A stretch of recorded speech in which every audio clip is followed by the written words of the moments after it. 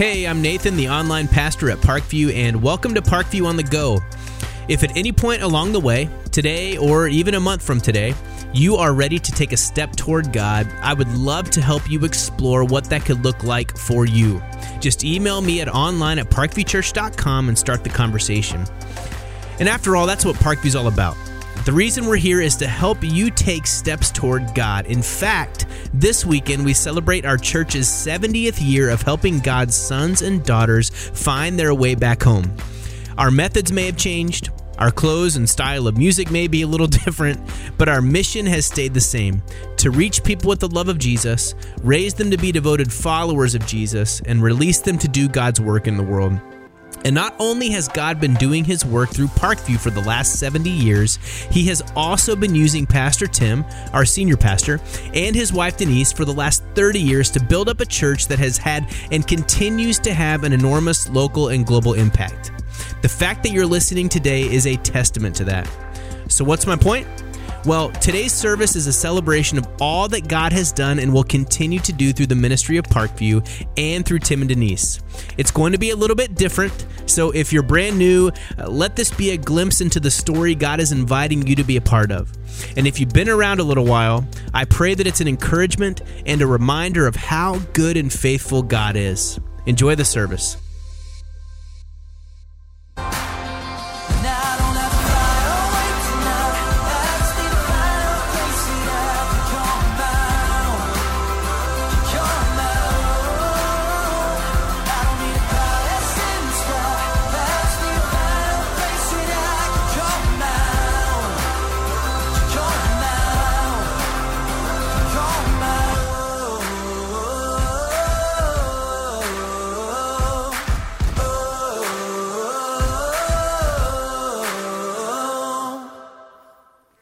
Hey, welcome everybody. Good to have you here. Welcome Homer Glen, New Lenox, Orland Park Online. If you're like, what's going on here? Well, we're celebrating some milestones, okay? 30 for me, 70 for the church, and actually my family and leadership had scheduled the 30th a year ago in late March.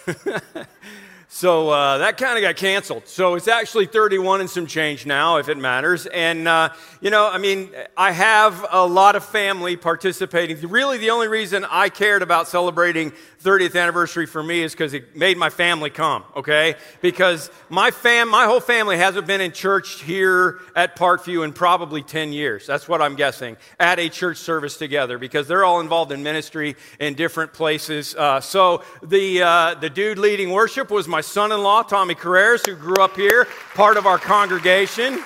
You probably didn't even realize it, but Andy was on drums over there. He's the son-in-law that has the new baby, and he is they're from California. And my son-in-law's father said, I didn't know Andy could play the drums. I'm like, well, he had to audition for the family. I mean, well, he had to do something, right? And I've even gone so far as to, you guys know you never listen to the announcements when we get to that point. So since my other son-in-law is British, I decided that he's going to do the announcements, and with his accent, maybe you'll pay attention, okay? That's what we're going to do. It brings up the weirdness of my calling as a shepherd, okay, in the first place, because basically the definition of a pastor is a shepherd, and it's not always easy. And as several of the guys said in that, in the shout-outs to me earlier, man, this year has been crazy. And all my years of doing ministry have never led through a pandemic, and you've never been through a pandemic, and it was not a great one. So we went literally from let's celebrate Tim and Denise's 30th anniversary to what in the world does my job look like? I mean, really. And then a lot of other stuff happened that divided the country, and I can honestly say that the 30th year of ministry has been the hardest by far. And that's crazy for me to say because we had some really difficult years early on, but the whole world blew up this last year, and Christians blew up this year. When I started my ministry, I was thinking about it. I mean, Christians had different ideas on things, but they were in agreement on a lot of things. And the church wasn't nearly as divided over so many issues as it is today. And do you know why? It's because we had a common enemy, the communists. I miss the communists. I mean, Mikhail Gorbachev, when I started here, Mikhail Gorbachev was the Antichrist. We all knew it. He had that little weird thing on his forehead. It probably was 666. And I really missed the Cold War. That's all I'm saying, because we had a common enemy. And so I don't know if I want to really celebrate 70 years as a church or 30 years of us doing it together, or just that we survived the last year. One way or another, it's been a lot harder than we would have imagined. But we did, and there is more. Leading sheep is never easy. A sheep is a defenseless creature. That's why sheep need a shepherd, okay? Most other animals can be left by themselves for a long period of time, but sheep need constant care and protection. And however, as badly as sheep need a shepherd, they hardly ever cooperate with him.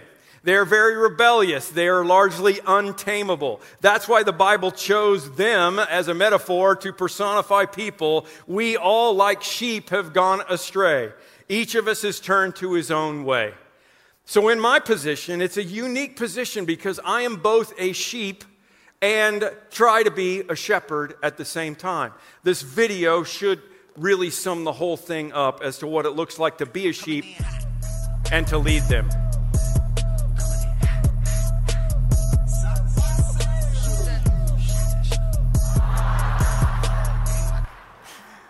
That's my job, okay? I mean, isn't that right? I mean, as one of God's sheep, this is what I keep doing. I'm just going to do this over and over again. This is me, okay? But guess what? It's also you. And we've got to stop jumping in the ditch and start listening to the shepherd. In Matthew, Jesus said he looked at the crowd and he had compassion on them because he saw them as sheep without a shepherd. So that's why we turn to Jesus. And the reason I do what I do is because the prophet Ezekiel, God said, my sheep have wandered over all the mountains and on every high hill, and they were scattered over the whole earth, and no one searched or looked for them. And as I came into ministry, I kind of realized that was what was going on with the church. So that's my calling. At the same time, you don't celebrate an anniversary for one person if there's an anniversary. Like for a couple, if it's a wedding anniversary, it's not just one person. You don't give a party for one spouse and not talk about the other thing. I don't think they make an anniversary card that says, congratulations on your anniversary. I don't know how you did it. I mean, if they made that, you might think that, but it's just not going to work. My parents are down there. They just celebrated 62 years of marriage. That's pretty awesome, isn't it?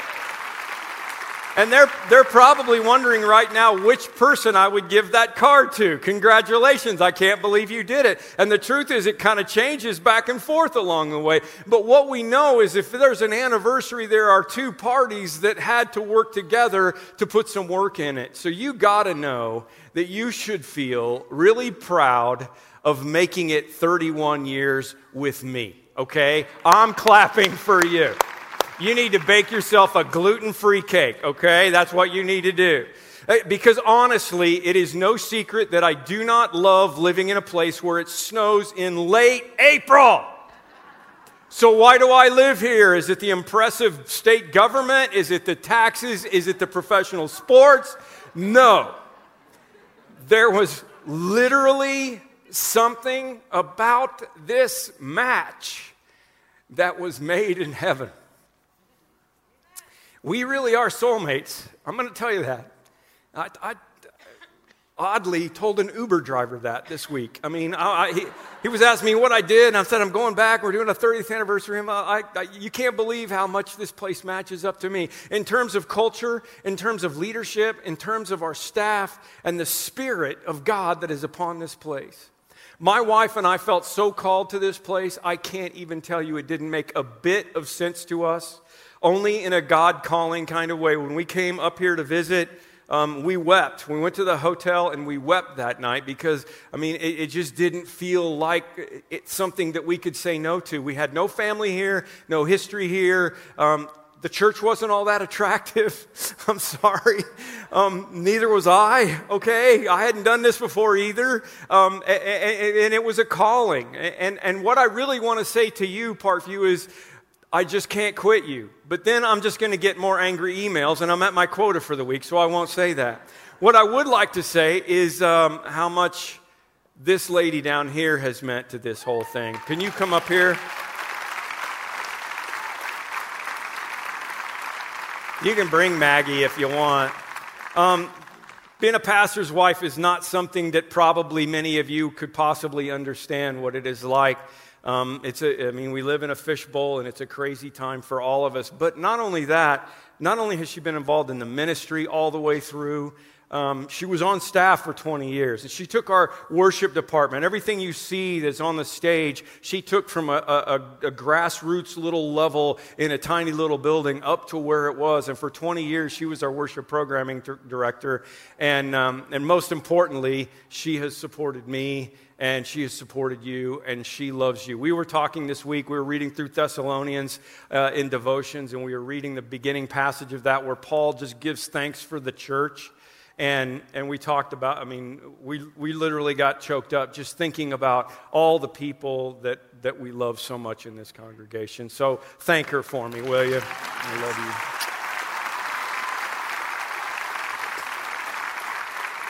you. And you can get Maggie back. Let me tell you the whole story, okay? Let me tell you the whole story. In 1948, a couple of ladies, I love that this church was started by a couple of ladies that were together on a train bound for Chicago, and they saw the Tinley Park stop. I think they lived in Joliet, but they saw the Tinley Park stop, and they thought it'd be cool to have a church there in 48. In 1950, a prayer group was formed, and from that small group, the Tinley Park Church of Christ was born. Here's a picture of the very beginning of our church, and it was started on April 15th, 1951, in a storefront on Oak Park Avenue, and it probably snowed, okay? And I don't know why they picked tax day to start this church, but I think that's funny, right? Let's start a nonprofit on tax day. That's what happened. But think about what the world was like in 1951. Gas was 19 cents a gallon. Truman was president. Color TV was just being introduced, and we were in the middle of the Korean War. In 1955, they moved into what I call the Mayberry Church over in Old Tinley. It was a Zion Lutheran church. It's over by the train station. You can still have weddings in there if you want to. And then in 1977, with a lot of faith, and they literally built the building themselves, they moved over to 162nd and 84th Avenue. And that's where the church was when my wife and I got here in January of 90.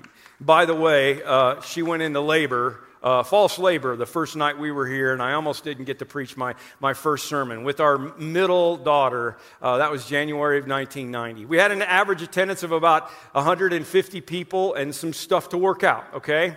But what we celebrate today is that a lot of people sacrificed a lot to make this place happen.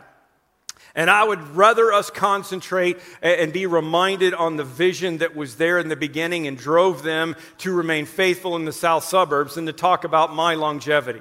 As Rick Warren says, a great church has a great commitment to the Great Commission and the Great Commandment, okay? The Great Commission is go into all the world and make disciples, and the Great Commandment is to love your neighbor, love God and love your neighbor as yourself.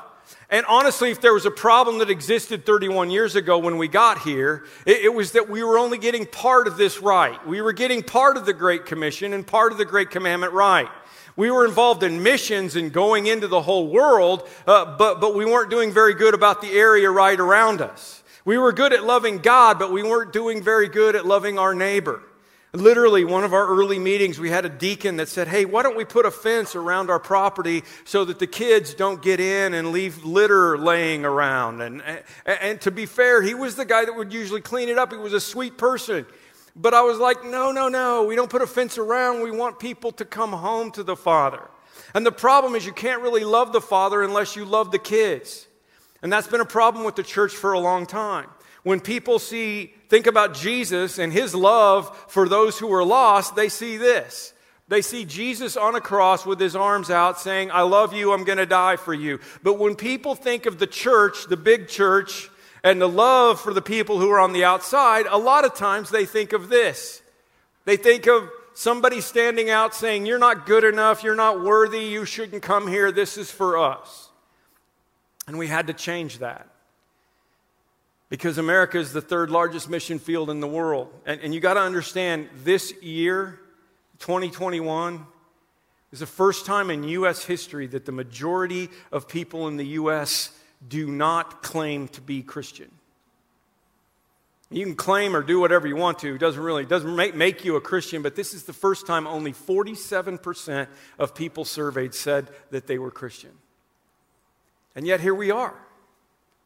Paul said the most important thing in my life is that I complete my mission, the work that the Lord Jesus gave me to do, to tell people the good news about God's grace. And I preached at Easter about the fact that it is finished. And it is finished for Jesus. And it is finished for the mission, but it is not finished for our mission. My job is to tell people the good news about God's grace.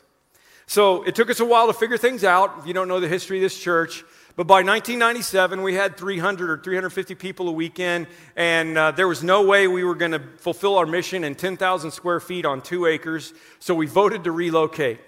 And it barely passed, okay? 56%. There were a lot of people against it because sheep don't like change. You know what I'm saying? They just like doing this. I'm just going to keep showing it over and over again. But by that time, what had changed is we had leadership in place. We had God-honoring elders. I'll never forget the moment when we went together as a group of elders and we said, okay, the congregation just barely passed it. What should we do? And the leadership said, this is our vision. This is where we're going. It doesn't matter. We're doing it. And when God saw that God-honoring leadership and his shepherds were serious, he led us to the corner of 183rd and Wolf Road, and the village of Orland loved the idea and helped us develop a plan. There was no Orland Parkway. It was a dirt road back in that time. Jewel Osco hadn't even been built yet. Nothing else was here. The neighbors were happy because this used to be a pig farm, and now it smells better. Okay, that's all I can tell you. And through God's grace and blessing and through the commitment and dedication of our people, we completed phase 1 of our building plan and moved into our Orland location in the fall of 2002. And it was a big deal, man. We thought, oh, we finally arrived at the promised land. Except we doubled in size immediately. And after just a few months in our new building, we realized, and this isn't going to do it, we got to start raising money to build a bigger building. And we quickly became one of the fastest growing churches in America, and we're soon doing 5 weekend services as we were building the new building. And our worship center that seated 2,000 people opened in March of 2006.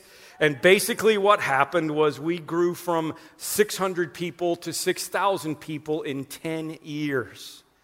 We grew so fast, you guys, that we didn't even think things through. Like you couldn't do funerals here in this building, okay? Because it's not easy to have a funeral in a 2,000-seat auditorium, and the only other logical place was for us to go down into the basement, into the student auditorium, but we didn't get an elevator big enough for a casket.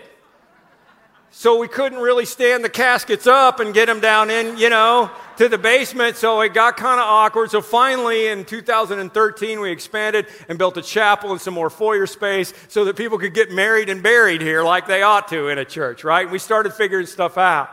And if you back the story up a little bit, in 2008, a church in Lockport came to us and said, hey, we're probably going to close. Do you guys want our building? And that was our first foray in the multi-site. And we had a campus in Lockport that has been a huge part of our mission in figuring out how to do things with not everybody on one site because it just isn't possible anymore. And then in 2015, the Eagle Rock Community Church came to us and asked us if we would be interested in taking over their building, which was nearly new and beautiful on the edge of 159th Street. And that literally happened. We knew it was going to cost us some renovation money. That literally happened in the middle of building the new Lenox campus, okay? And you want to talk about a couple of times where the leadership took a real leap of faith. It was in 97 when we went ahead, even though half the congregation didn't want us to. And it was in 15 and 16 when we were building new Lenox and taking on another campus at the same time. And of course, we built new Lenox and maxed it out immediately upon opening it. And these are just buildings. They're not really important for more than what we can do in our mission with them. But to me, they show the power of God and the faithfulness of his people. To put it into perspective, Christmas Eve of 2000, this just continues to blow my mind. Christmas Eve of 2000, we had a little over 800 people, and we thought, this is unbelievable. We could not believe what God had done. But yet in January of '01, we decided to pray the prayer of Jabez, which is, Lord, enlarge our territory. And we had no idea what we were doing. We had no idea what God was going to do. I still vividly remember thinking, I wonder what this is going to turn out to be. I hope we, reach more people, because I'm going to feel really dumb if we had this whole sermon series on the prayer of Jabez and nothing happens. And there's no possible way we could have imagined what was going to happen. And I did this just a couple of years ago in 18. I started doing the math. I said, okay, if we had 800 in 2000 and we doubled it the next year, like the prayer of Jabez, and we did that 18 years in a row, we would have 28,800 people for Christmas Eve of 2018. And you know what we had? We had 28,838 people on Christmas Eve of 2018. Because God granted him what he requested, because 37 people weren't supposed to come that year, and they showed up anyway. And you know who you are. And there will be more, okay? It's not about that. I just want to give you a little bit of the picture of what God has done. There will be more. Because, guys, there are 4 million people within a 30-minute drive time of our 3 campuses. And there's a lot of work left to do. Jesus said the harvest is plentiful, but the workers are few. So if that was true in Jesus' day, and many of you have seen my timeline graph, I got to bring it up every once in a while, at least once a year. If that was it, let me just illustrate it this way. Oops, it's over there, okay? Here's the world population, okay? Let's just put this graph of 1950 to 2050 up there. This is our place where we live today, okay? Now, here is the graph of the world population. And do you see what has happened? As a matter of fact, we had to move this a little bit because world population is going crazy, as we know. So what I'm saying is that yellow thing that represents my lifetime and your lifetime means that all of these people are here now. And if Jesus said the harvest is plentiful back then 2,000 years ago, what does it mean to us today? And I'm not saying that I'm not going to retire until 2050, okay? But I might live that long now that I'm gluten-free, so I won't want to, I know that, but I might, okay? So what are we going to do about it? I just want to tell you this up front. We are in the market right now. We're trying to figure out a young teaching pastor to add to our rotation because Todd and I are old, okay? And we just know it.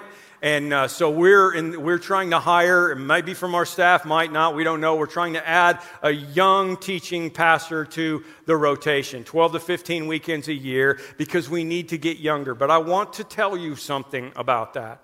Don't see that when this person shows up, don't see that as, oh, well, this must be the next Tim guy. This must be the succession guy. Because it's not going to be, and they're going to know that. I mean, maybe it will be someday, but we're not done yet. And I want you to understand that, okay? We're going to stay on mission. The Harlows are going to stay on mission, and that's the way that it's going to work. So let me read you a story from Luke 15, which is our theme chapter around here as a church. And Jesus told them this parable. Suppose one of you has 100 sheep and loses one of them. Does he not go leave the 99 in the fold and go after the lost lamb until he finds it? And when he finds it, he joyfully puts it on his shoulders and goes home. And he calls his friends and neighbors together and says, "Rejoice with me, I have found my lost sheep." And they rejoice with him. And I tell you that in the same way, there will be more rejoicing in heaven over one sinner who repents than 99 who don't need to repent. Okay? Some of you have heard that story before, but I wrote it here with 3 mistakes. Forgive me, but I did it on purpose. And this is important as we understand the mission of the church. Mistake number 1, I said he left the sheep in the fold. And the truth of the matter is, it says he left the 99 in the open country.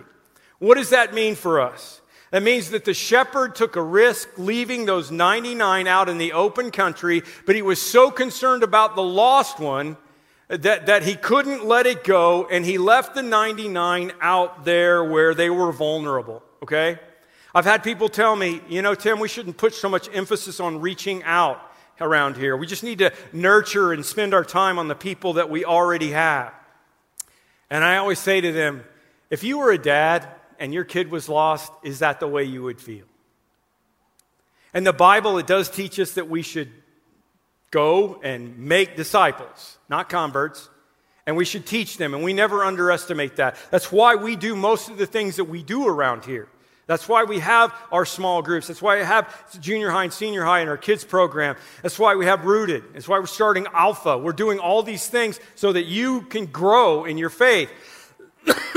But Jesus is primarily concerned about the sheep that doesn't have any flock. Literally, the shepherd is not as concerned about those who are already saved as he is the ones who are not. Because he's concerned about this one.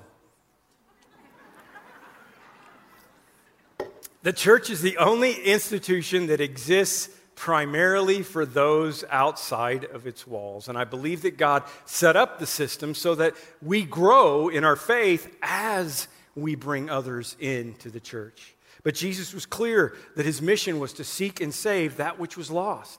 That was his purpose, and that is our urgency. I quote this often. C.T. Studd says, "Some wish to live within the sound of the chapel bell, but I want to run a mission a yard from the gates of hell." Our church is a stud church that way. That's who we are. Number one was he left them in the fold. No, he didn't. He left them vulnerable because the loss was a priority. Mistake number two was that it was a lamb. You know, you've seen those pictures, right? With Jesus, he's got the little lamb over his neck and he's carrying it back, right? It doesn't say a lamb. It says a sheep. You know what the difference is? About 100 pounds, okay? A sheep can weigh up to 250 pounds. So not only did it take effort to go find this stupid, stubborn animal in the first place, it took a great deal of effort to get it back into the flock. It wasn't just some little, I'll go run out and get the little lamb deal. It was a heavy burden for the shepherd. And it's a heavy burden for us. It gets hard going out and picking up those heavy sheep and putting them on our shoulders and bringing them back to the fold. And I could tell you stories. And this shepherd had a huge flock. A normal flock would have only been 30 or 40 sheep. He was overburdened, but he still counted everyone. Every one of them mattered. And when one of them was lost, like this, he still brought it home. And what I'm saying is that it took a lot of money and a lot of effort for 70 years so that we could have a place for you, and we're expecting you to pay it forward. I mean, what do you think those ladies were thinking back in 1948 when they had the idea to start this church? It was to reach people for Jesus. And when we came here 31 years ago, the place was stuck, but there were a handful of people that we love so much that still had sight of a mission, that still had sight of what God was going to do. And by the grace of God and by the commitment, I just can't tell you how much I love our elders, our lay leaders, the people that I've had around me working, as well as the amazing staff that we've had for such a long time. Because of all of them, we were able to concentrate on those who were far from Jesus instead of focusing on ourselves. And thousands have been brought back home to the Father, to the Shepherd. I looked it up this week, and we've baptized 10,062 people, you guys. 10,062 people. We were going to keep track so that I could figure out who number 10,000 was, and give them a t-shirt. But in COVID, we just kind of lost track of it all. So if you were baptized in the last year, give yourself a t-shirt. You were number 10,000. It just happened because a core group of people prayed and led small groups and served and financially sacrificed in order to fulfill the Great Commission and the Great Commandment. And they weren't super Christians. They don't walk on water. They were just ordinary people that God used for his extraordinary purpose, and they were willing to be used. That's the story of 70 years of this place. People who are willing to give up their preferences for the preferences of those who don't know Jesus. People that serve and sacrifice, who took their ordinary talents and deployed them for the kingdom.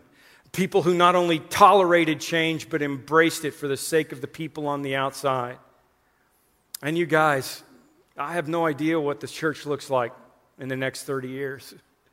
I didn't have any idea back then either. No matter what it looks like, we're still called to reach, raise, and release. That's our mantra. And if you are a follower of Jesus, you have a role to play in the Great Commission. Jesus was talking to you, not just me.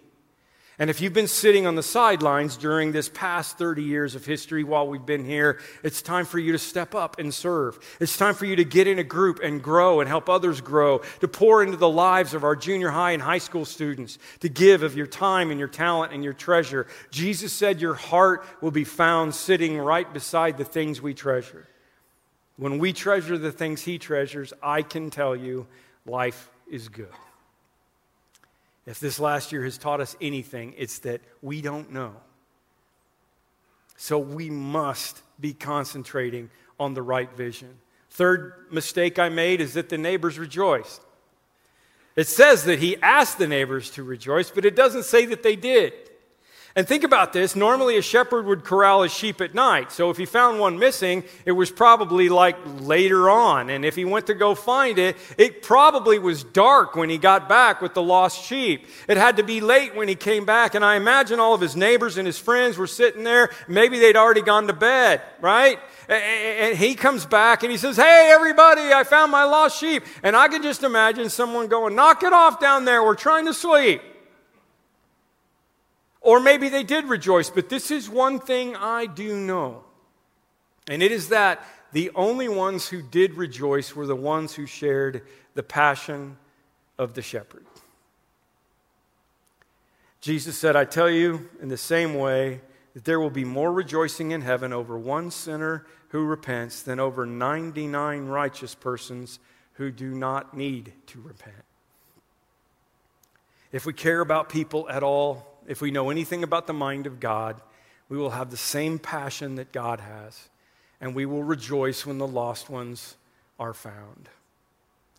I ran across this about 7 or 8 years into ministry here while I was working on my doctoral stuff, and kind of became my mission piece, because nothing has said what I do ministry for any better than this little poem that was written by one of the guys who founded AA, which is dear to my heart as well. It's called "I Stand by the Door."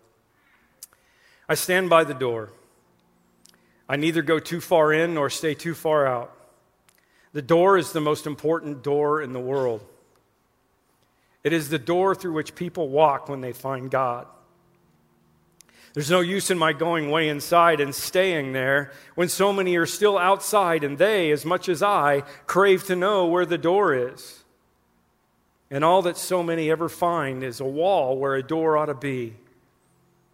They creep along the wall like blind people with outstretched, groping hands, feeling for a door, knowing there must be a door, yet they never find it. So I stand by the door. The most tremendous thing in the world is for people to find that door, the door to God. The most important thing any person can do is take a hold of one of those blind, groping hands and put it on the latch that only clicks and opens to a person's own touch. People die outside that door as starving beggars die on cold nights in cruel cities in the dead of winter. They die for want of what is within their grasp. They live on the other side of it. They live because they have not found it. So nothing else matters compared to helping them find it and open it and walk in and find Him. So I stand by the door. Go in, great saints, he says. Go all the way in. Go down into the cavernous cellars and way up into the spacious attics. It is a vast, roomy house, this house where God is. Go into the deepest of hidden casements of withdrawal and silence and sainthood. Some must inhabit those rooms and know the depths and the heights of God and call outside to the rest of us how wonderful it is. Sometimes I take a deeper look in. Sometimes I venture farther in. But my place seems to be closer to the opening, so I stand by the door. Somebody must be watching for the frightened who seek to sneak out when they came in and tell them how much better it is inside. And the people too far in do not see how near these all are to leaving, preoccupied with the wonder of it all. So somebody must watch for those who have entered the door but would like to run away. So for them too, I stand by the door. I admire the people who go in, but I wish they would not forget how it was before they got in. Then they would be able to help the people who have not yet found the door. or the people who want to run away again from God. You can go in too deeply and stay in too long and forget the people outside the door. As for me, I shall take my old accustomed place, near enough to God to hear him and know he is there, but not so far from people as to not hear them. And remember that they are there too. Where? Outside the door. Thousands of them. Millions of them. But more important for me, one of them, two of them, 10 of them, whose hands I'm intended to put on the latch. So I shall stand by the door and wait for those who seek it. I'd rather be a doorkeeper. So I stand by the door. Lord God, I can't tell you how much emotion there is, obviously, for me to see my family back here again, to see my parents here and think of the example they left me in ministry and what it looks like to love people into the kingdom, and to see my girls here with their spouses involved in ministry, and to see my grandkids, to have my grandkids here tearing up my house, just reminding me of that next generation that is going to come behind us. And as I look out and as I see people who've been with us on this journey for 10 years, and some for 20 years, and some all the way back for 30 years, I am just reminded of how many good things you have done for all of us. Happy anniversary. What an incredible feat to be celebrating 70 years for Parkview and 30 years for Pastor Tim and Denise. I am so thankful for you guys. I wanted to say thanks for being my second home for the past 10 years. One word I would use to describe Parkview is connection. I feel like I'm growing like a family here. I feel like people here love, care, and cherish me. When I initially went to Parkview, it seemed like a very big church that you might get lost in, but it's not. I really appreciate the heartfelt welcome from the entire congregation that I feel at Parkview Church. During our times of serving together and taking classes and doing studies, it's given me a better understanding about the Bible, and it has brought me closer to Christ, which I'm very thankful. The messages are thought-provoking and at the same time truly inspiring. Parkview is just a great place to call home. Even though it's such a big church, it doesn't feel that way, especially if you get involved. Just want to thank Parkview for the opportunity for allowing my husband and I to lead worship for children, and then also having that community. My favorite personal part is the worship. I love the worshiping. Worship reminds you that God is big. He is bigger than everything that we're going through. He's bigger than the pandemic. Parkview absolutely means the world to me. Parkview's always friendly, welcoming. The first time I walked into Parkview was 2007. I was homeless and lost. I kept getting caught in a traffic jam on Wolf Road on Saturday afternoons. I asked somebody what was going on there, and they told me it was a rock and roll church. Pastor Tim repelled from the ceiling, landed next to me, and gave me a high five. I've been here ever since. Thank you, Parkview. Happy anniversary, and we love you guys. I love Parkview because it's an easy place to invite my friends to church. I've made lifelong friendships through Parkview and have found an awesome community that's really invested into my life. There is no place like Parkview Christian Church, and we miss you guys and love you guys so much. Love you, Parkview. And whenever I'm in this church, I'm just always overwhelmed by the beauty of the Spirit of the Lord. Parkview is our home. Team Parkview!